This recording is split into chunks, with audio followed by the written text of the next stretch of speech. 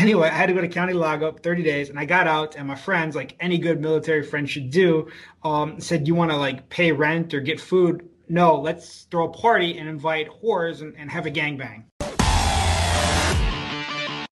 Welcome back to the Road, everybody. I'm your host, Punk Rock, and we got fucking nothing for you today. We're just hanging out. We're drinking beers. I don't know what Tragic's drinking. We're gonna pretend that's vodka, sir. It's water. It's, all right. Well, we tried, and then we got NoShame back with us. How you been, man? Hey, good. I got spiked coffee. It's not actually beer. But it's got booze in it. I got my girlfriend pretty fucked up earlier, and we got couples counseling later, so I want to make sure we're both on the same level. So, like, do we want to edit that out, or we just roll with that? I'll run with it. Fuck it. Also, are you guys going to couples counseling while toasted? I am. I think she's probably sobered up, but we got more of these. So she's already in the bag. She's already intoxicated? Yeah, she actually fucking drank one of these, and then she decided to go door dashing, which I don't know if that's very responsible, but, you know, it is what it is. Isn't it like the early afternoon by you? And broad's like 4. This was like 10:30. So I guess for anybody that listens, they're gonna ask, so does she have a sister? Yeah, actually, she does. I'm gonna let you have that one, Dave. That's you. No, I'm good. No. Not. I'm saying the repercussions that come from that. But hey, we're gonna move on because my foot's in my mouth here. So, Yavid, you were saying normally whenever we have a guest the first time, we try to do like a theme song for him, and we fucked up and we didn't do it for NoShame last time. So what you got for us, man? There's no shame in my game. There's no shame in my game. I found a new program. I found a new program. All right, so don't worry, guys. We're gonna kick Dave off the show. What? That's the guy that's banging Russell Wilson's wife or whatever. I mean, Is it just because it said no shame in the lyrics? Yeah, the other one was I found some Filipino track hits, and I felt like that was slightly racist, so I went with Future instead of that. So bad in touch with popular culture, I have no idea what the fuck I was listening to. Plus, Punk Rock is still in the Navy, and there's no way we want the Filipino mafia after him, so I decided this was a good mix-up. dude, you know what's weird is this is the first place that I've been that I don't have the mafia in like my supply department. Because there's not enough ships around. That's what it is. Import's right the fuck there. Yeah, but that's not a huge naval shipping ship area. It's not huge. We just lost like half of our listeners. I was honestly, I was surprised when I heard you use the term the Filipino mafia, because I thought that was strictly a term used in healthcare. And I was like, how the fuck do these guys know about the Filipino mafia? Do you have that in healthcare? Yeah, it's all the Filipino nurses. Oh, man. Do they all start off at like a higher pay grade? Because in the Navy, they come in as an E5. No, but there's some cultural groupingness. Are you allowed to eat the lumpia? But it's awesome because if you get adopted in, they feed the shit out of you. You just call everybody Ate. Are you adopted in? Yeah, Ate, and all of a sudden you're getting lumpia and pancit for fucking days, dude. Yeah. Adobo, all sorts of shit. It's awesome. I love that shit. I miss I got that a question so much. for NoShame. What's it like riding out west right now? What's it like riding in Washington? It's more specifically the Pacific Northwest, yeah. Are you talking about like riding conditions as far as like with all the smoke in the air or whatever? Yeah, like is it in your house right now? like for those of us not out west, we're not in the Pacific Northwest. What's it like right now? Because everything you see in IG or whatever looks fucking crazy. It's I mean, instead of smoking cigarettes now, I just go sit outside and kind of just take deep breaths. But you know, as far as it like creeping into the house, I haven't had that. It rained on Tuesday up here, so that kind of helped out a little bit. But yeah, there's definitely pockets where it's like super fucking thick. But I'm a smoker, so I think that probably helps with me not noticing it. But I was at work the other day, and there was the bay doors were open, and some of the guys inside were like complaining that their throats hurt because they're a bunch of fucking pussies. But it hasn't really affected riding too much or anything. It's just It's like muggy. It's like a permanent smoke fog. Yeah, it's not as bad down here anymore. I mean, today's the first day that like you can see the sun and it looks like the sort of normal color. But yeah, it's still even down here. Stare directly at that though. Yeah. Well, you guys saw. So the other day, I broke down on the freeway, and I sent you that picture that has the ocean and the sun in the background, and Punk Rock goes, "That's definitely the 5." I was like, "No, it's the 101, man. That's the ocean that's right there in the background. You couldn't even tell because it's so gray and hazy." Man, I was on the rooftop in Tacoma yesterday, and you can usually see right into the port, and it was just so dense that you couldn't see any of the water, none of the boats, nothing. Yeah, man. It's the apocalypse. Man. Now, To the list 2020. is this that one that like they started with like? Is this one that was like a baby gender reveal party or something, and they used fireworks and it caught the forest on fire? Or is that somewhere else? That's down here by me. Down here in Southern California, that caused that. I don't think that's. It's multiple different fires. It's I don't think that shot all the way up to NoShame. I hope so bad that the child that gender reveal party was for that caused all this shit turns out to be transgender. So this was all like fucking thing. Oh my god! What would you name your kid if you accidentally burned down half the country? Smokey. On the gender reveal party. Smokey. What are they? Hold on. Well, what's that fire called? I don't know. Oh, okay. Well, What's shit? Like forest fires are so common out by you guys that they literally have like names for them, like hurricanes. Yeah. Yeah, big enough ones. Yeah. Yeah, but they're like dumb shit. Campfire. Like, that's fucking neat, guys. Cool. So, for everybody that commented on the page, tell us what was wrong with the bike. What happened? Tragic. Oh, for me. I was like, what are we talking about? You sure? I still gotta get it. I haven't had a chance to get it checked out. I'm kind of dreading the what it's going to end up being. I'm not really stoked on the idea of figuring it out too soon. So I thought I ran out of gas initially because I was pretty low on gas where I was leaving from. And then when it got down low, I had about 30 miles left on my digital gauge. And then all of a sudden you ever had your bike shut off when you're riding it? And all of a sudden you hear the exhaust, you just feel the difference and you hear the exhaust still going. And you're like, is my bike on? Is it off? What's going on? Because it's still moving, Well, I mean, that could be a head gasket. I don't know. I'm not a real mechanic, so. Yeah, I got no idea. I tried to restart it, and I had gas put into it, just in case, thinking that was it, and it wasn't. And then now my lithium battery's dead too, because when we put it in the truck and towed it, I didn't disconnect it, and the flashing of the lights and all that, and the attempts to restart it knocked it out. So I got to go put that on the trickle charger, charge it back up. Part that bitch out. Yeah. Part that bitch out. Yeah, I gotta get a new 2020 Road Glide special. Yeah, man. No, you don't. There's only room for those on the show. You gotta get that soft. You gotta get that Softail version. You gotta get that Softail lowrider. No, hey, didn't Drama talk about that when he was here? And didn't he say that it's that front end's dog shit? That's what I remember. Yeah.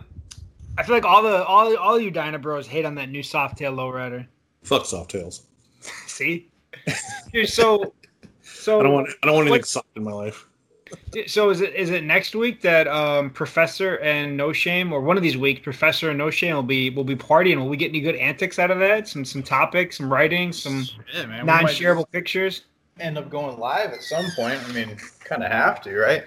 Have them go live on the IG or the Facebook. Yeah, I feel like I'm heading down there Friday, and I got some family down there to visit, and then obviously gonna spend some time with my brothers down there. I feel like all the people that don't know, you should just get like some pictures of like some feet and stuff like that when you just post them up for folks.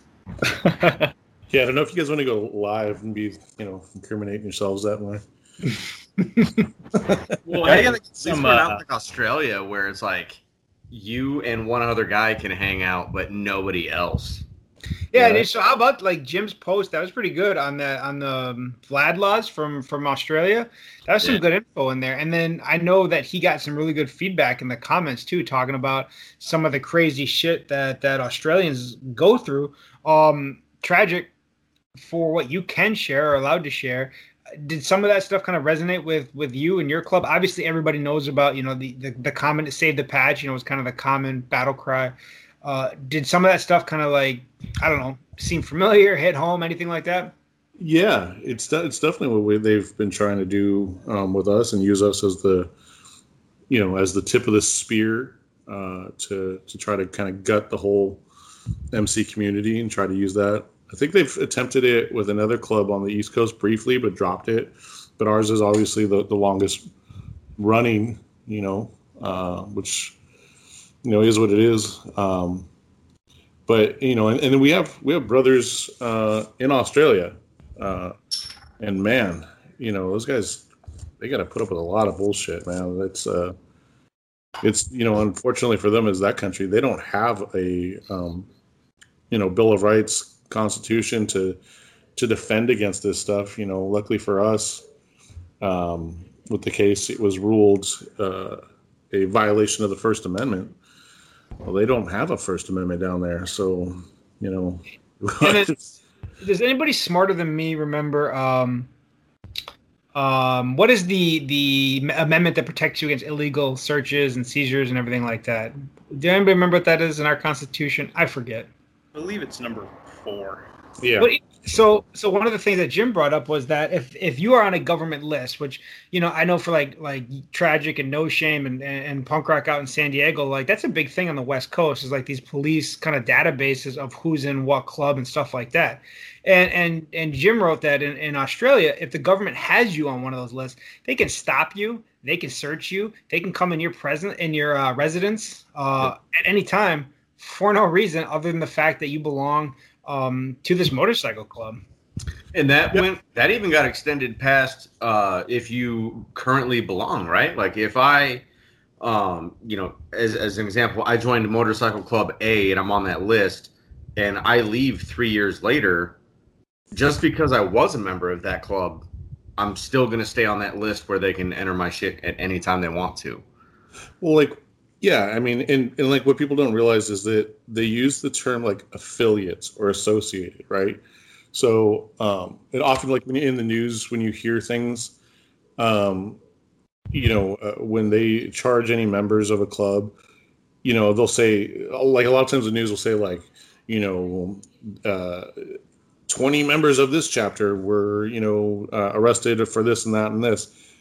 And a lot of times it's like maybe one or two of those dudes were actual members. Yeah. And it's the same thing. So they can really use it as far as, you could just be a family member, for the way that kind of draconian stuff goes down, and they can use that against you. It's, sometimes we in the U.S. get criticized as being kind of a backwards country by like European, people and other countries.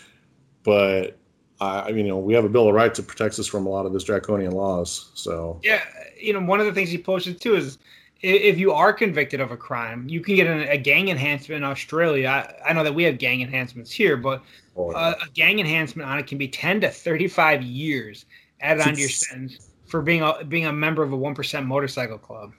Yeah, I know ours are like 10 years. I think it depends on what it is. But, there's a strong correlation between the two. Our federal agents over here,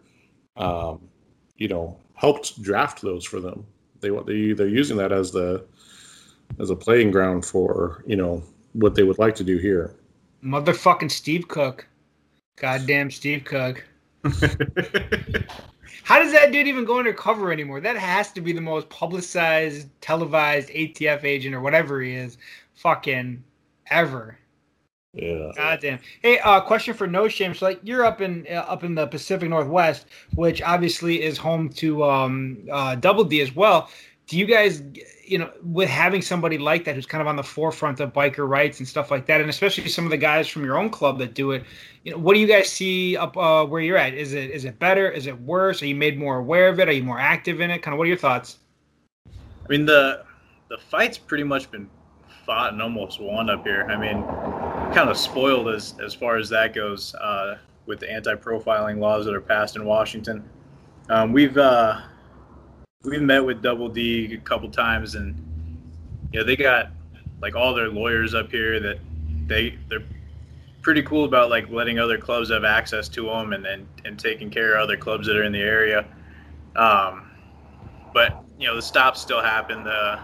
You get questioned a little bit differently. Like I had a brother just get pulled over today, and the first question the guy asked was, "Do you have a weapon on you?"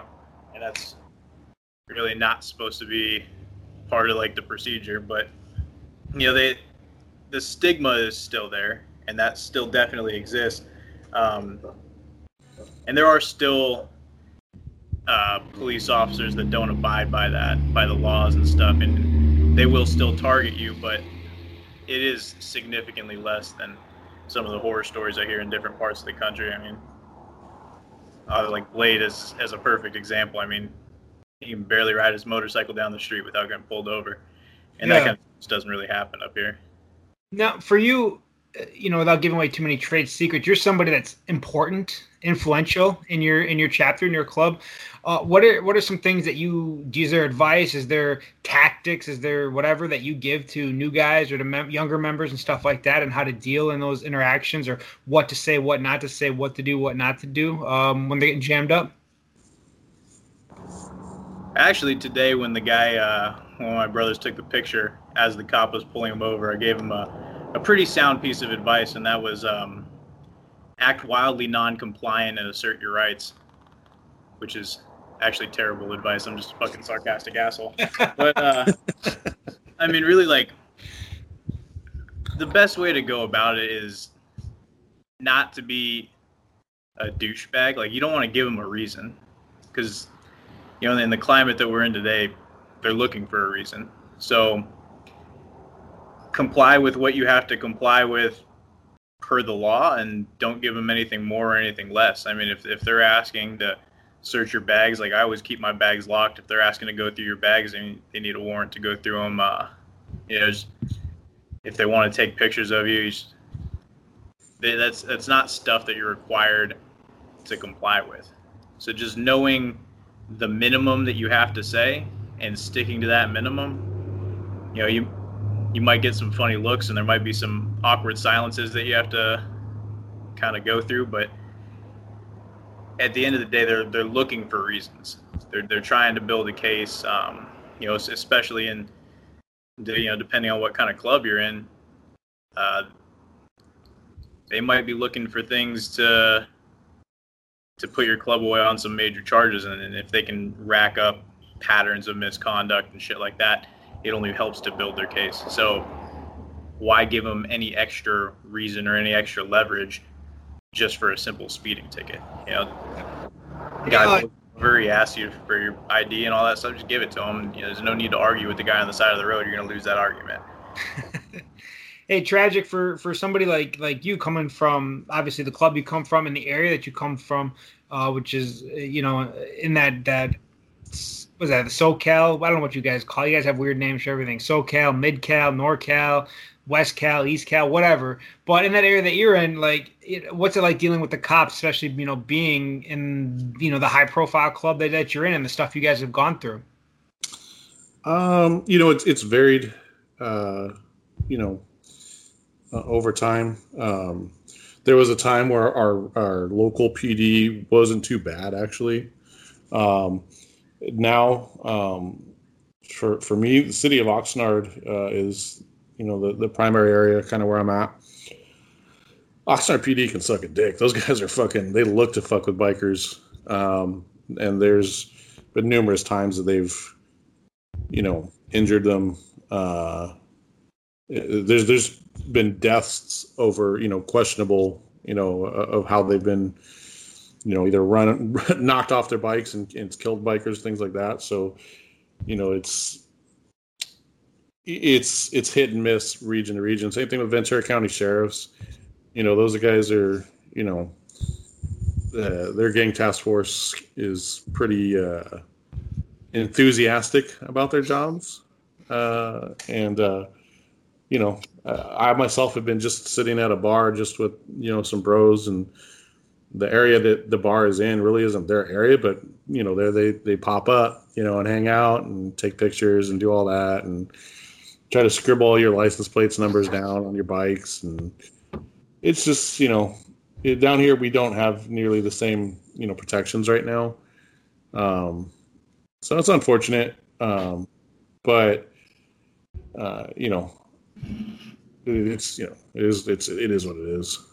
What are some things that you tell guys that are coming around? Maybe they're asking you like, hey, what's it like to be a member of your club? What's the day-to-day like, or what are the pros and the cons? If they were to ask you a no bullshit assessment, what would you tell them about kind of what you deal with in that aspect? I'd say be prepared to get fucked with. It is part of it. Get a GoPro or some sort of other recording device that can't be just shut off easily.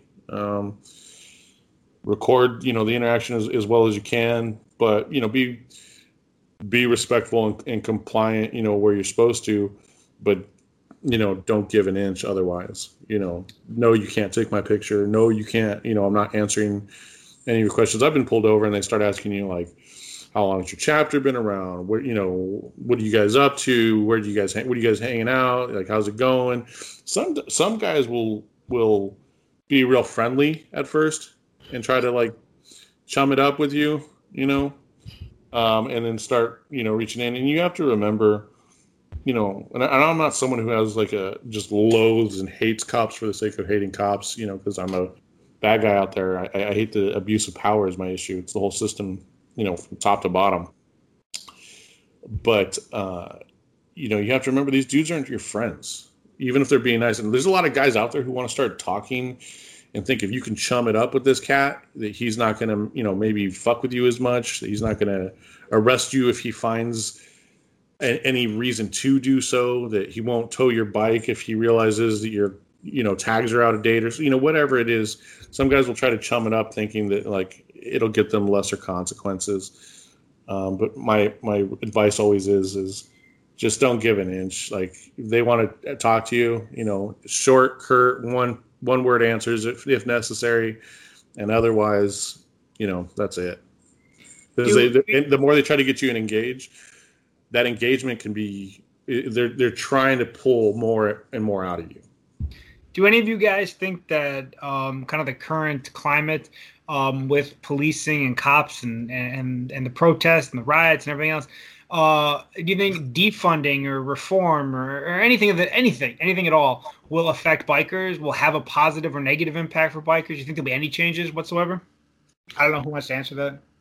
I do. I think if we... Oh, go ahead, NoShame.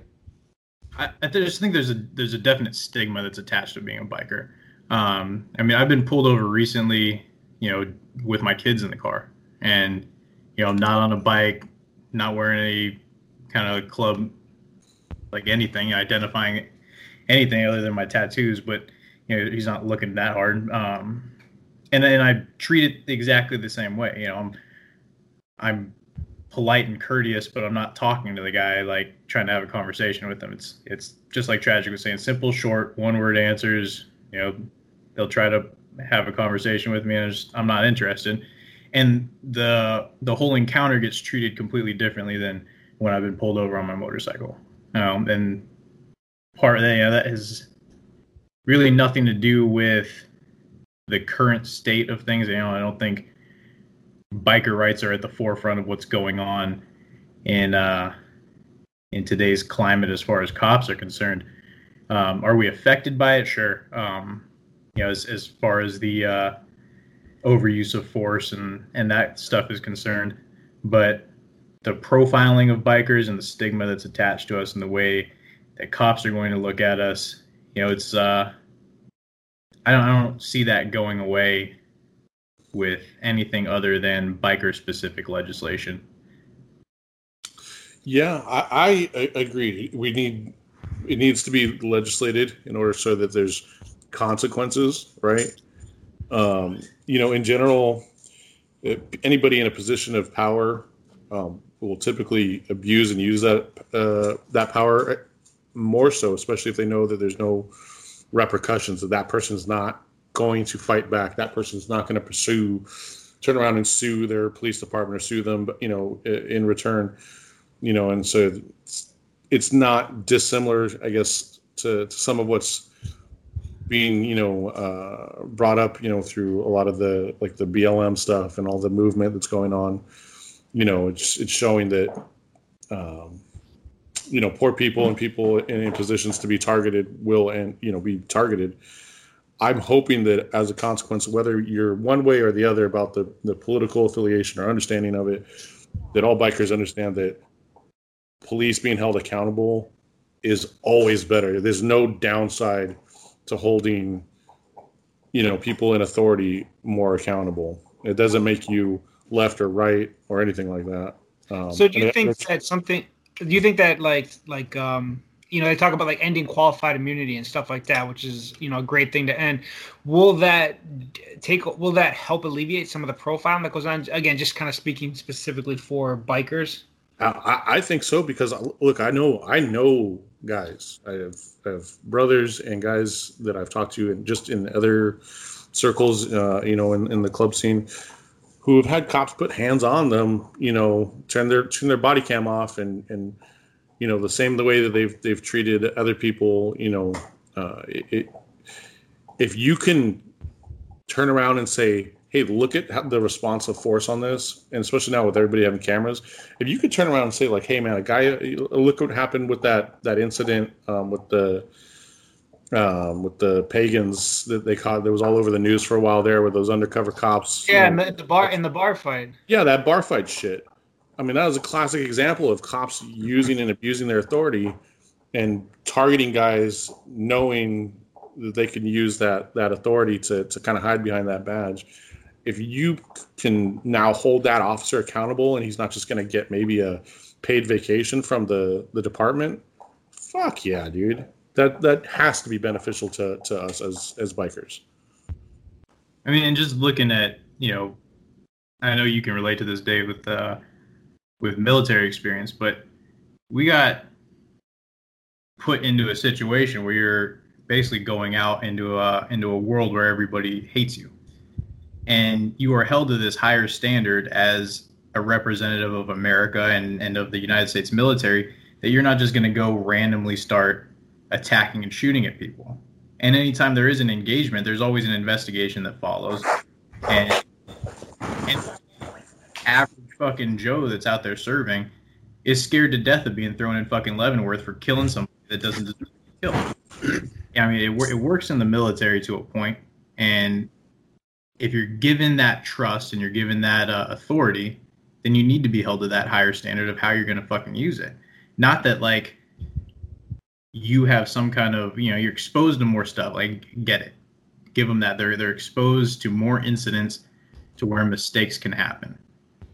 But there's certain things that you deal with in life that a mistake should not be acceptable. And when you're dealing with human life, especially human life in a friendly nation, these are your... Yeah.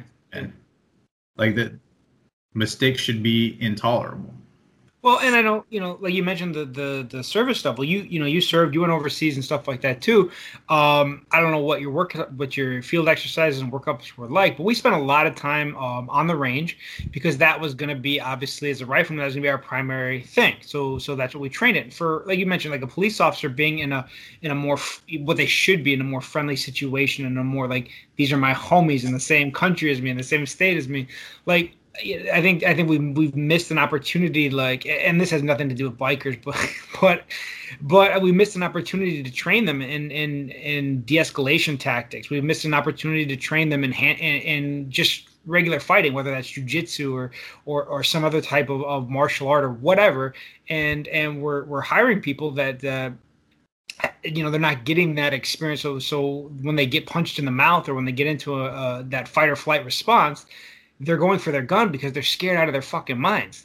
even if you've never been in a fight and you're just like the nicest, most humble dude ever, at least having that training is something you fall back on with muscle memory, repetitiveness, things like that. And that's what takes over. And so they get into these situations and they make piss poor calls and they jump to the highest level. And you see the outcome because we're spending $1 million to get them a tank, whatever you need a fucking tank for as a cop, instead of sending them all to Jocko School of Jiu-Jitsu or whatever. Like, I've told you guys before that they've sit there, at our national runs where they sit there and cruise around in their armored vehicles for hours, just putting around. That's what they're using it for. What the fuck do you need an armored vehicle? They have unless you're going to save Takagori Tower, and Die Hard. What do you need an armored vehicle for? We have a hillbilly farm community here. If anybody ever wants to look it up, it's Jefferson County, and they have an MRAP. And I swear to God, it's nicer than what I got to ride in Afghanistan. I'm like, I want to get in. Can I get in there? I am mad because that is fucking factual. I had brand new shit at my last command. We had more MRAPs than we had anything else, and dude, we would have to do training exercises with the local PD bomb squad and shit like that. But their shit was nicer than ours. It's just like, bro, what the fuck? But I thought you were supposed to get. I thought you were supposed to get military surplus, right? But I do want to throw my 2 cents out there, right? Because I want to answer your shit, Dave. I think it comes down to two things, right? When defunding the police department doesn't mean shutting it down, right? And then personal accountability, kind of like what we already discussed. I'm not going to rehash everything that NoShame said, right? Hold people accountable. They're going to be more scared of going to jail than fucking up. Now, how you fix that personal accountability is when you take that money, when you're defunding the police force, right?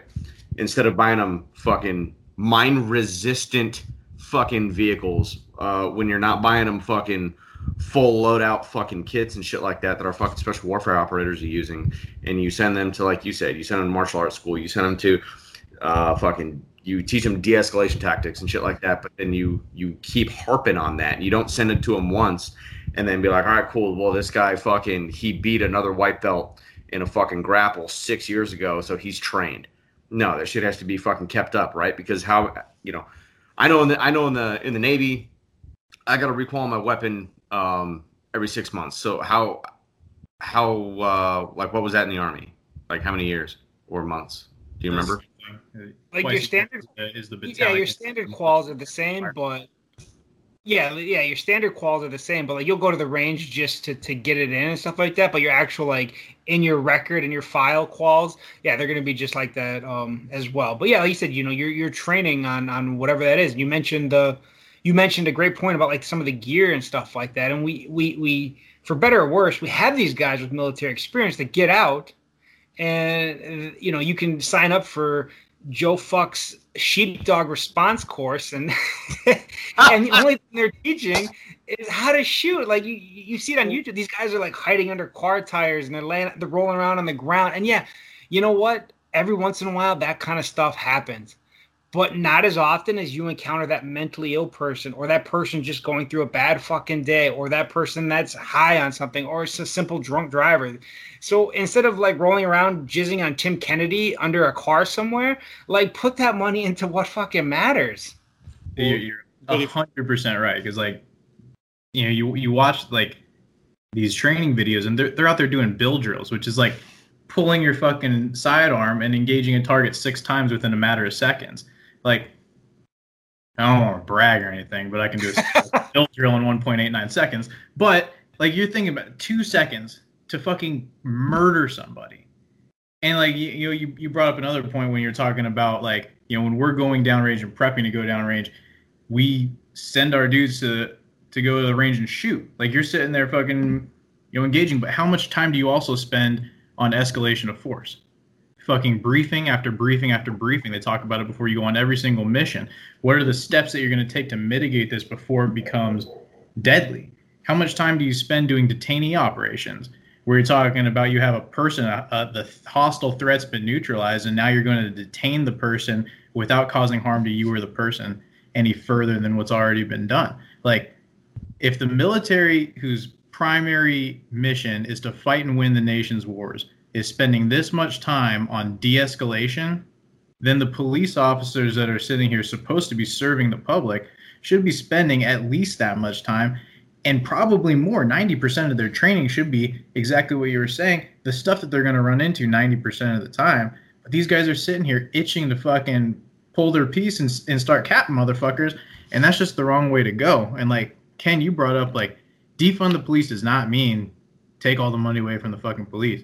I really wish they would have like renamed the movement, but like, I get it, fucking marketing, whatever. But that shit is, and that comes to another thing, like, read up on something and do your research before you just rely on a fucking clickbaity ass title. But reallocating those funds to things that are actually going to make police more effective. Like the bikers in general, you have this thing where it's like you're supposed to be anti-cop. I'm not anti-cop. I'm just anti the way cops are right now. Like, is it a necessity in any functioning first world country? Yes, absolutely. You need a police force, but we don't need a police force that's going to treat its citizens like they're the fucking enemy. You need a police force that's there to serve. I'm as libertarian as the next guy, but anybody that thinks that we would follow the rules based on some implied social contract without somebody there to tell me I'm going to go to jail if I do this is shit out of their mind. The 10 of you that would follow that, great. The rest of us would be over here just wilding the fuck out. So, no shame is spot on. Well, so, I know everybody knows what I do for a living, that I work in healthcare. But I'm frequently in part of healthcare that we actually deal with like really violent people. So, and there's not a lot of backup from, little 5'2" nurses coming to save your ass. What about the Filipino ones? Hey, don't fuck with the mafia. They talk bad lumpia. They come in a swarm, fucking, and there's a lot. Yeah. But so here's the deal. I've for the last over 10 years been dealing, with that population a lot.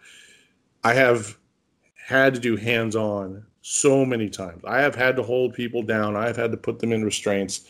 I've had knockdown, drag-out fights in healthcare settings with guys who are trying to really hurt healthcare workers. And we don't have a gun. We don't have mace. We don't have whatever. Now, yes, I'm 6'8" and I'm a, certain disposition. And so that's, something that I can use. But I have female staff who've been able to, sit there and do the same thing against methed out tweakers, and hold their own and deal with these guys. And I've never killed anybody. I've been able to do hands-on, subdue people who are out of control, and I've never killed anyone. And the other thing to that is I've often, more times than not, before that's ever happened, in fact, for every time that's happened, I've probably got 20 or 30 other times that it could have led to that. And I was trained in de-escalation techniques. In fact, I teach de-escalation techniques in my healthcare setting. And I've been able to stop it from getting there. So you telling me you can't teach these guys the same thing? Of course you can. But which one typically is the mindset of the guys going into this job? Which one do they want to spend the money on? The guy sitting there, like you said, jizzing all over Tim Kennedy. He's like, dude, look at this 80-hour training week that we can go to on all these cool tactics. Or we could sit there and spend 60 hours on this other training and talk about mental health and de-escalation. Tech. Like the guys don't want to do that shit. So I got two things, right, for that. You brought up a great point, right? Is even though you have these smaller built females in your job field that are still able to do that. My ex-wife, she's 5 foot. I think she's like 5'4". She's maybe 120 pounds, and she works healthcare up in Oregon, and it's the same shit. She's itty bitty, but she's able to non-life-threateningly fucking de-escalate a situation, whether it does come to force, whatnot. I mean, martial arts comes into that, right? Yeah. Anybody who's in a job that's going to require you to put hands on physically with somebody, they need to have taken some jiu-jitsu. That's just a matter. There's no better body mechanics. No, jiu-jitsu and you combine jiu-jitsu and judo and you're golden.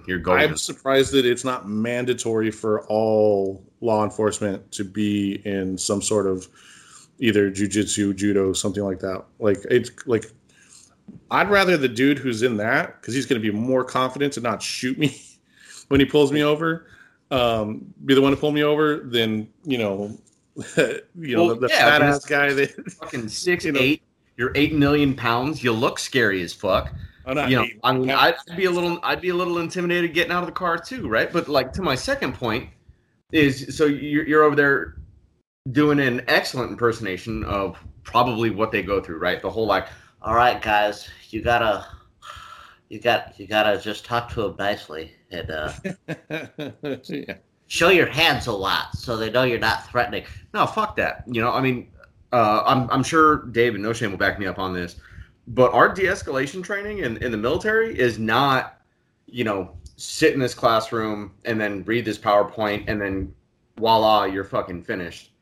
It's very much like, hey, we're gonna sit down, in the classroom, we're gonna tell you what to do, we're gonna tell you how to address the situation and key things you're gonna look for, and then we're gonna take you out to this fucking gravel pit, and then we're gonna be like, all right, cool. So this guy that you see in front of you, he has small arms weapons on him. He has fucking this. He's that. He fucking smells of chlamydia. Now, take him to Camp Buka, but don't kill him. Yeah. So that then you run through physical fucking drills on how to subdue this individual without killing him. Yeah. Right? And if you go too far in your training, there's an instructor that's there that's going to beat the shit out of you. Yeah. We have a very specific part of our de-escalation and dealing with a violent patient with a hands-on scenario that everyone's taught. And it's like you treat the torso as like an area you don't put weight on. And like that's how many people have died from this misconception that if you can speak, you can breathe. And just medically, if you just think about it real quick, that's not true. Air can go out, doesn't mean the same volume can get back in. Yeah. And so there's certain areas you just can't touch on. Like you don't push on someone's neck. That doesn't mean let some violent maniac, fuck you up because of technique or whatever. Like, sure, at the time, if you really have to do what you got to do, I would expect anybody, law enforcement otherwise, to defend themselves. But it's within reasonable amounts of force, and like you guys said, you guys had an escalation of force training. What level of force to respond based on what, and they just don't. They go straight to the fucking let me just nuke you. I think when I write like an article or something like that, one thing I always talk about is I try to hate on it. So I think, okay, so if I was a hater or I disagreed with this point, where would I come from? And to me, in this argument, like if you're a cop supporter, lover, whatever, that's great. And so what would your argument be? And you would talk about, well, when they're approaching a suspect or whatever, they don't know that, that guy, how quickly somebody can turn and fire on them. True, 100% true. But, my rebuttal to that, you wouldn't like, but it's why you get paid $80,000. It's why your retirement benefits are through the roof.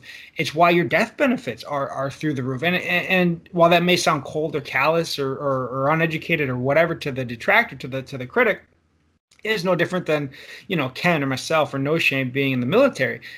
I didn't get paid $80,000 a year, but I got a lot of really good benefits because somebody could put a bullet between my eyes. And I'm sorry that that's the reality that you face as a cop, but that can't be your excuse. That can't be your fallback to why you shot this dude prematurely. Like, and I understand a split second, that's not really a situation. I don't want to be a cop because I don't want to be in that situation. That is a shitty scenario to be in all the way around, but it happens. And you can't use that as justification for why you sat on homeboy's neck or why you shot somebody in the back or why after you get your ass whooped by a DUI suspect, you shot him. Like, you got his license plate, let him go home and celebrate and arrest him in the morning. They record now everything. There's dash cams, right? There's everything. Who's going to not be violent towards police officers typically? It's going to be a member of a club. Why? Because I have a big identifying mark on the back of me. You have my license plate, all of that, on that dash cam footage, on that body cam footage.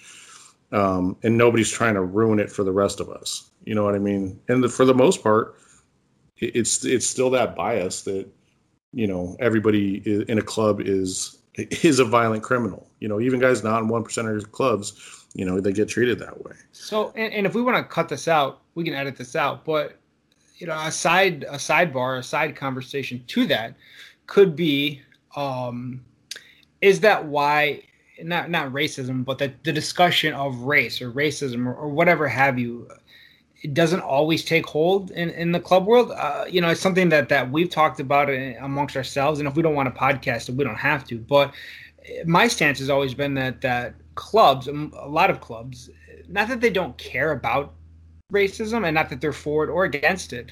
A lot of clubs simply just are indifferent. They don't care one way or the other because they are so used to being profiled. They are so used to being that minority. They are so used to having that abuse of power that what they see, on TV and in these protests or whatever, they may support, but they're not vocal about it. They're indifferent. Does that make sense? We already know it's there. You know what I mean? It's not new. It's not like a new flavor. It's not a new cause to pick up. It's like we already are aware of like that stuff's there. You know what I mean? And so again, I'm not very indifferent. Yeah, and I'm not in no way am I saying that clubs don't care, but I'm saying when we've seen people that have tried to push an agenda. I think maybe that's a better description. They've tried to push an agenda to a club, or to certain clubs or whatever, that they should care or be more involved or put criteria in it. And I think you have a hard time selling that to club guys because they are so used to being that discriminated minority because of the patch. Am I wrong? Am I right? What do you guys think? I think for the most part, people just don't give a shit about what doesn't affect them. If you look at biker profiling movements, nobody gives a shit about that that's not a fucking biker. Like, there's not a whole fucking lineup of fucking teachers sitting at a biker profiling thing. I mean, like, these guys are being fucking marginalized. And it wasn't until recently that other races outside of the black community decided, like, okay, this is fucking bullshit, enough's enough, and started joining hands and fighting that movement. But to a point, it's like almost obnoxious to where it's like there's all this like random white guilt shit going on where like you have to overcompensate for your whiteness by being like super pro Black Lives Matter, and it's just like it's so fucking fake. But as far as like motorcycle clubs go towards that cause, it's like I don't know that anybody can really understand it. And I can tell you that there's clubs out there that are more prone to getting on board with these movements than others, simply because they have more members that are affected by it. There's been stuff where, like with my club, historically interracial club has had has participated in some of what the movement is that's going on currently. But when you take like a club where they're not as affected as a majority,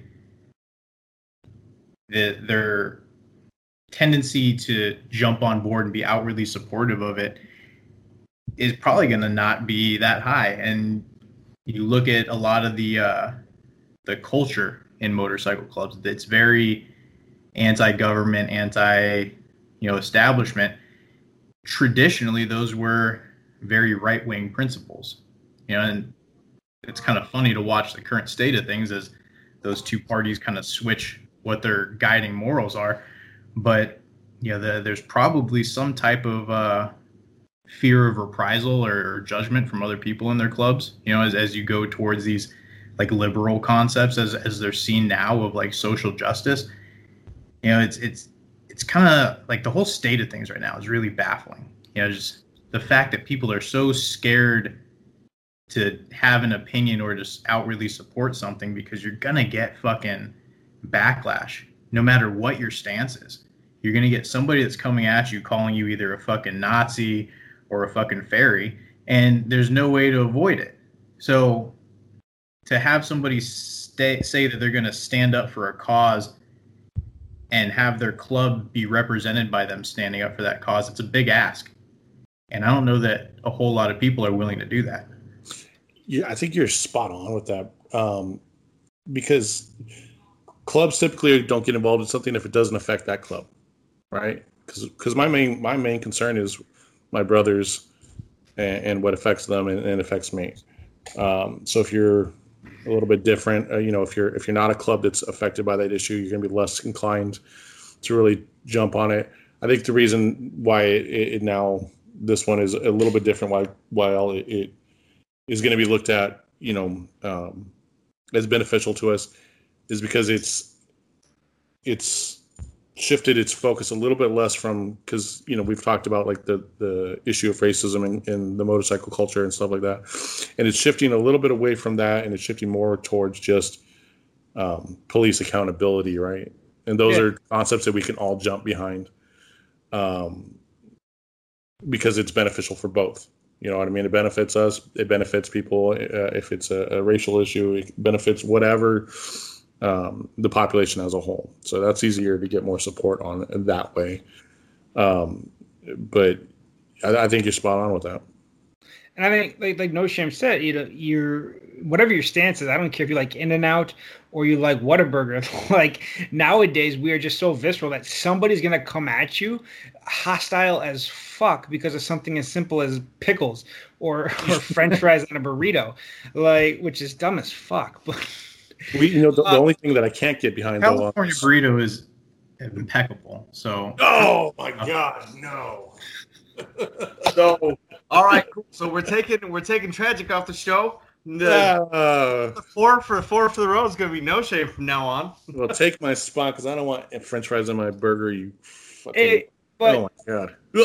But the point that one of the like NoShame said though is like no matter what you do, somebody's gonna have an opinion on what you're doing, and I think it's almost like we're seeing, I don't know what the right word is, can we call it a renaissance of like that 60s era biker where they've 60s and 70s into the 80s where they very much kind of closed themselves off because they just wanted to, whether you agreed with it or not, they just wanted to do whatever the fuck they wanted to do and not hear about it from somebody not in that club. We're not even talking the motorcycle scene as a whole. I think today we're much more not involved in each other's business, but I think we're much more intertwined with getting along, or we're trying to be proactive. But you're talking 60 years ago, they didn't give a shit what the guy down the street was doing. And I think we're almost seeing again, like, when you talk about that resistance to putting nobody wants to put their club face to anything, but I'm saying just their personal face, is because you don't want that to deal with that. It's not that you care one way or the other. It's just that you don't want to deal with that. And, one thing that we brought over from the other page, or at least I did anyways, I've always said, whatever's in your bylaws and whatever your club dictates and stands for, that's what I approve of. Like, I don't care if you discriminate people because they have glasses. Like, you're in a motorcycle club. Do whatever you want. If I have glasses, I'll go join a different club that accepts me. And there should in no way be a call or a whatever you want to call it to make motorcycle clubs take up your cause because of how you feel about it. If they want to be as segregated and as isolated as that club chooses to be, do that. And I think, like Tragic's talked about before too, people don't want to necessarily face the reality of something like prison politics either. I think it's kind of foolish to ignore something like that and bury our heads in the sand and pretend like that doesn't also play a part. It very much does. It doesn't matter if you're not going to prison, your brother might, or whatever the case may be. Yeah. Which, and thinking of that too is like, what NoShame mentioned is like, if you say that this is the side you're picking on this, we've talked about it before, that now you're because you're representing your club, right? And clubs may not want to get involved with that because who wants to be sit there screamed at and be called a racist or a Nazi, or now you're part of these guys or whatever. It's just easier, and it's like, why get involved? Typically, you know what I mean? Like you said, with the older clubs, like if the guy downstairs, what's going on with him doesn't matter to me. It's not affecting me, But the one thing I think that we can all agree, which is trash, is 1% clubs going out there and protesting on the behalf of police, law enforcement that we saw. I'm not going to say any clubs' names, but you can be right wing, you can be left wing, you can be whatever. But if you're in a club, especially a 1% club, you shouldn't be sitting there going like, well, these guys have a hard job. All I'm gonna say is I was severely disappointed when I saw that video.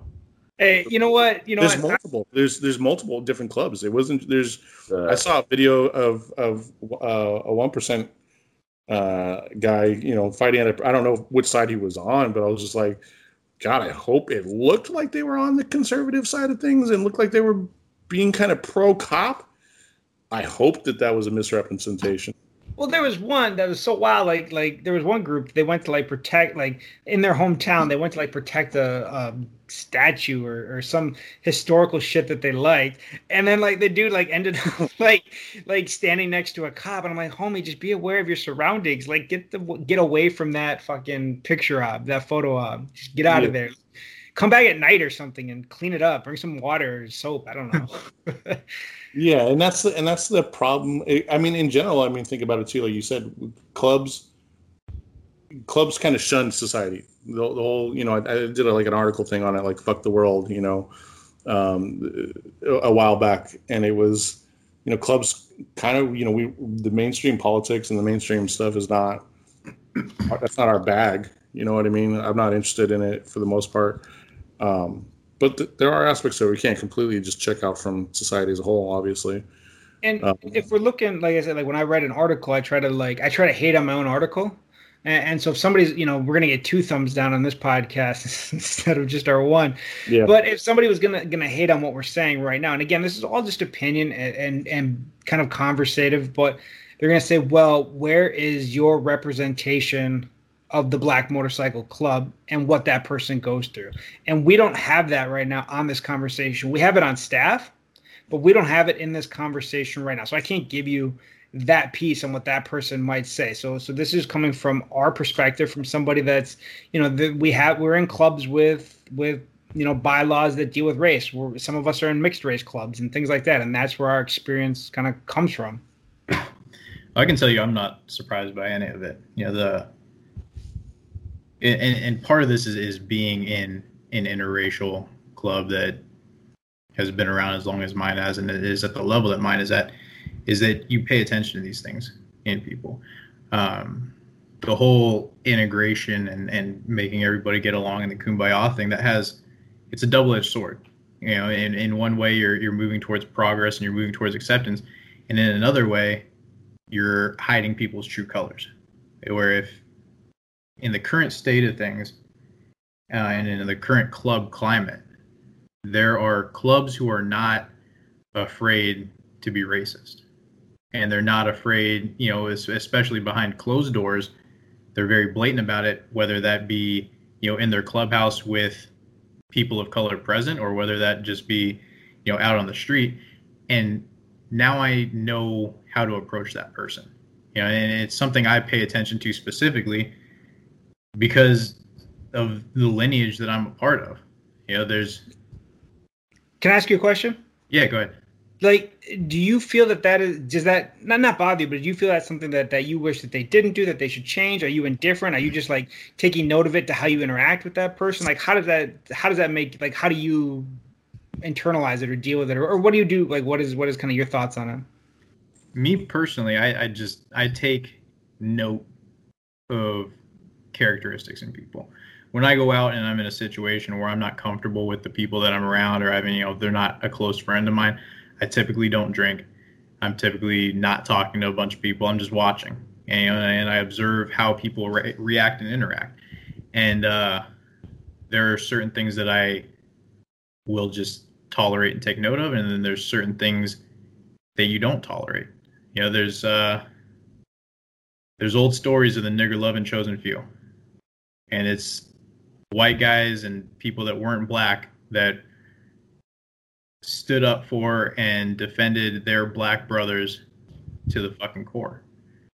And there were people that would judge the non-black members in a certain way because of how they interacted with those black members. And it's something that we don't stand for. And and as somebody who's constantly on the lookout for it, it's something that you notice, but you're also not going to just attack somebody because they happen to be racist. But if they start being disrespectful about it, then Yeah, I have no problem fucking you up. I have no problem fucking with any of that shit. And that's why I say like this stuff doesn't surprise me because I've seen it the entire time that I've been doing this. You see it and you notice it, and yeah, I know that guy over there hates black people. And it's unfortunate that things are so polarized to where you're such a piece of shit that you can't only hate black people. Now you have to hate black people and support cops because that's like the fucking thing to do. Like, have your own fucking opinions. Are you cool for hating black people? No. But you're less cool for hating black people and liking fucking cops just because that's what your fucking base told you to do.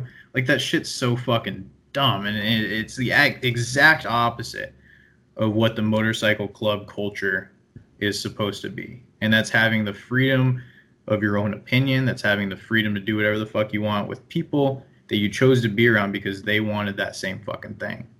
And I think you bring up a great point that like for me, and again, I know I'm a pasty white dude. If you want to hang a Klan robe in your clubhouse and you want to do whatever, I support that. Do it. If I don't want to hang out with you or if that's not something I'm comfortable with, I'm not going to come around. I'm not going to give you my money. I'm not going to do whatever. But in no way do I think that we should tell motorcycle clubs that they shouldn't have that Klan hood up there. Do it. Do whatever you want. Don't come to my house and burn a cross in my front yard because then we're going to have an issue. But whatever you want to do in your house and in your life, like, I support. And if that's to the extreme, I'm fine with that. Like, I don't think we'd all be a lot better off if we stopped trying to tell people that how we think is the right thing. Like do what you want to do, but don't infringe on what I want to do. Yeah. See, well, NoShame hit right on the head. It's the respect. You can have your beliefs, you can have your feelings on things, but like he said, if you start calling, his black brothers a racial slur, same thing. If you start calling, my Hispanic brothers a racial slur, you're gonna get it. It's not because of your beliefs. I don't give a fuck what you believe. I don't give a fuck about you. I do care about that disrespect, though. It kind of, to NoShame's point, about just being your own person and having your own opinions and, being around other people that have their own opinions. That's the whole point of this anyway is, Dave and I, we've recently, we've had a conversation about shit that we don't see eye to eye on, but we're still here. We're still doing the show. You're still wrong. I mean, hey, man, you're more than welcome to feel that way. I don't even know what we're talking about. I'll remind you afterwards, and then you're gonna be like, "Oh, you fucking fairy." Can you text it to me in case I want to bring it up? Yeah, I'll text it to you right now. But no, like we still fucking bullshit. Like, this man's gonna fucking when he finally gets off his ass and buys his street glide, I'm gonna fucking do his bar job for free. Oh, what? The street glide. Oh, I'm sorry, road glide. I've been drinking. My bad. I guess they call that the Fat Man Dino. So how many listeners are we going to lose from this hot button conversation today? Only the ones worth losing if they don't realize that you don't have to check all the same boxes of agreeing on topics. Like, you can agree with one topic over here and still disagree with one over here. And they should. The majority of what we stand for, which is motorcycle culture. And that's what we could never do at the other page, at Sucker Free. It was like, you couldn't be like, hey, man, I'm cool with those guys doing whatever they want to do as long as they're not disrespectful to people that I care about or asking for my money.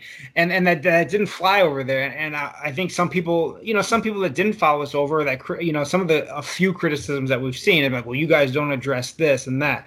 Well, now we have, and it may not be what you want to hear, but I think it's been respectful, and I think it's been well thought out.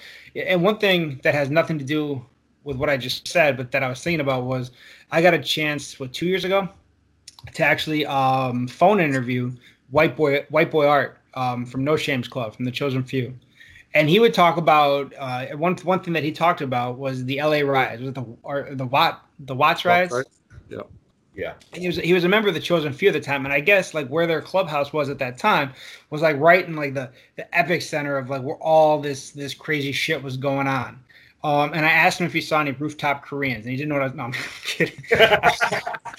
kidding. I'm kidding. I just ruined the whole thing. But no, he talked about how his brothers, black, white, whatever, would walk him home because where his house was at the time was like very much not in white boy central, and people would try to harass him on his way home, and he got tired of getting into these like skirmishes or these verbal battles, and his brothers would start escorting home, be like, hey man, this guy is cool. This guy is not to be fucked with. This guy is respected. This guy, whatever you want to say about that, his brothers had his back regardless of what color that he was. And then he goes on to tell another story, kind of like what NoShame shared, where they would go into a bar, and he talked about multiple instances where they walked into a bar where they wouldn't serve a black member, and he would walk out.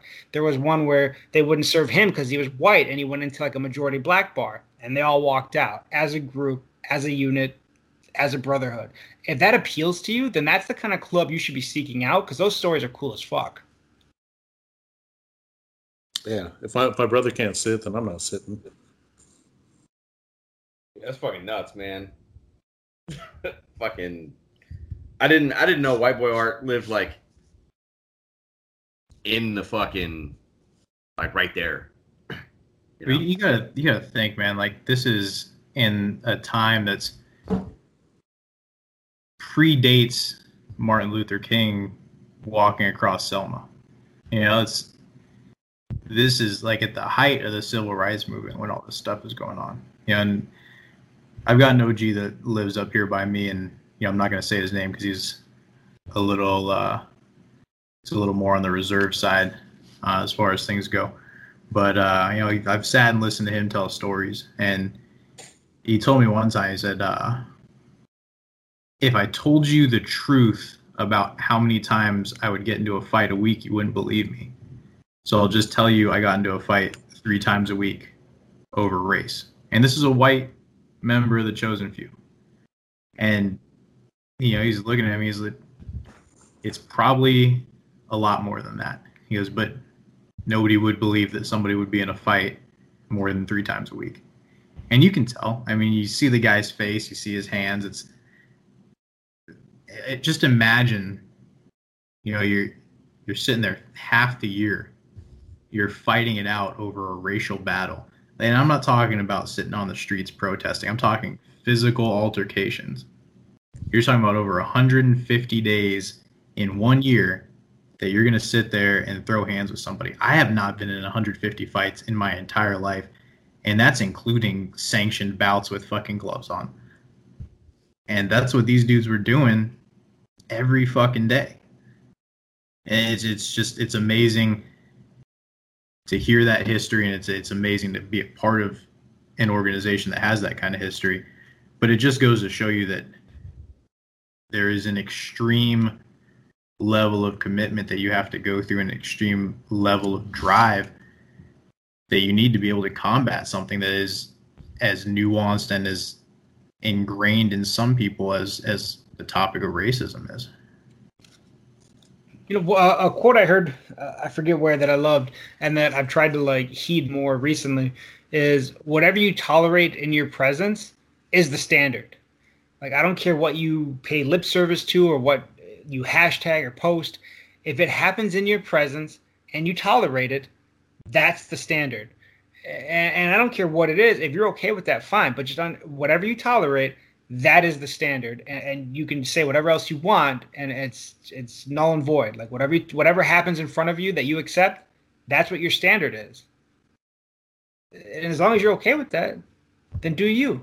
But don't tell me that you're against this or for that. But, you know, you're going to go to whatever. You're going to go loot. You're going to go set shit on fire. You're going to go to a Klan rally, like whatever it is. Like just own it and be it. Are we still recording? If you're going to pick it back up here. Yeah, so obviously NoShame's got to get going. He's got to wake up his wife or make sure she's sober for this therapy appointment. Before you go, though, we picked a new theme song. Oh, shit. What's this weed shit? Mighty Purdue, this little bill. 1959 established. We're still here. We're still riding. We're still fueling. All day, every day, 365 days out the year. I'm a pistol like the po-po. And Got more stripes on me than the barcode. And on the set they think I'm loco. Is that guy in the club yet? I don't know. Because he slicked back in the video. I want to know, is he a member yet? Lil Bill? No, Lil Bill's No. The guy singing. Little Bill's like a president. I know that, or he was, but I don't know if he still is. But the guy singing the song, is he in the club? When I go see Professor, I'll ask him. No, just be like, hey, the standard. Somebody in that video is in the club. I can guarantee you that. No, 100%. Yeah. So hey, No Shame's got to go. I'm drunk and I've already trailed off twice and fucking lost my point. So we're just gonna call it. So hey, real quick, the two listeners that we're gonna lose from the CVMA, I'm gonna miss you. No, we're not. Fuck y'all. Yeah, so hey, thanks for listening. CVMA actually loves us. I've seen like a couple guys in the inbox, and like 2 of them have hit me up on the side. So I feel like we should just stop talking shit about them. No, we got like 2 guys that drop their colors and go join real clubs, though. Yeah, that's true. Look, if you're in the CVMA, just, stick it out for a little bit, listen to us, learn some shit, and then when you're ready, move to a real club. Yeah.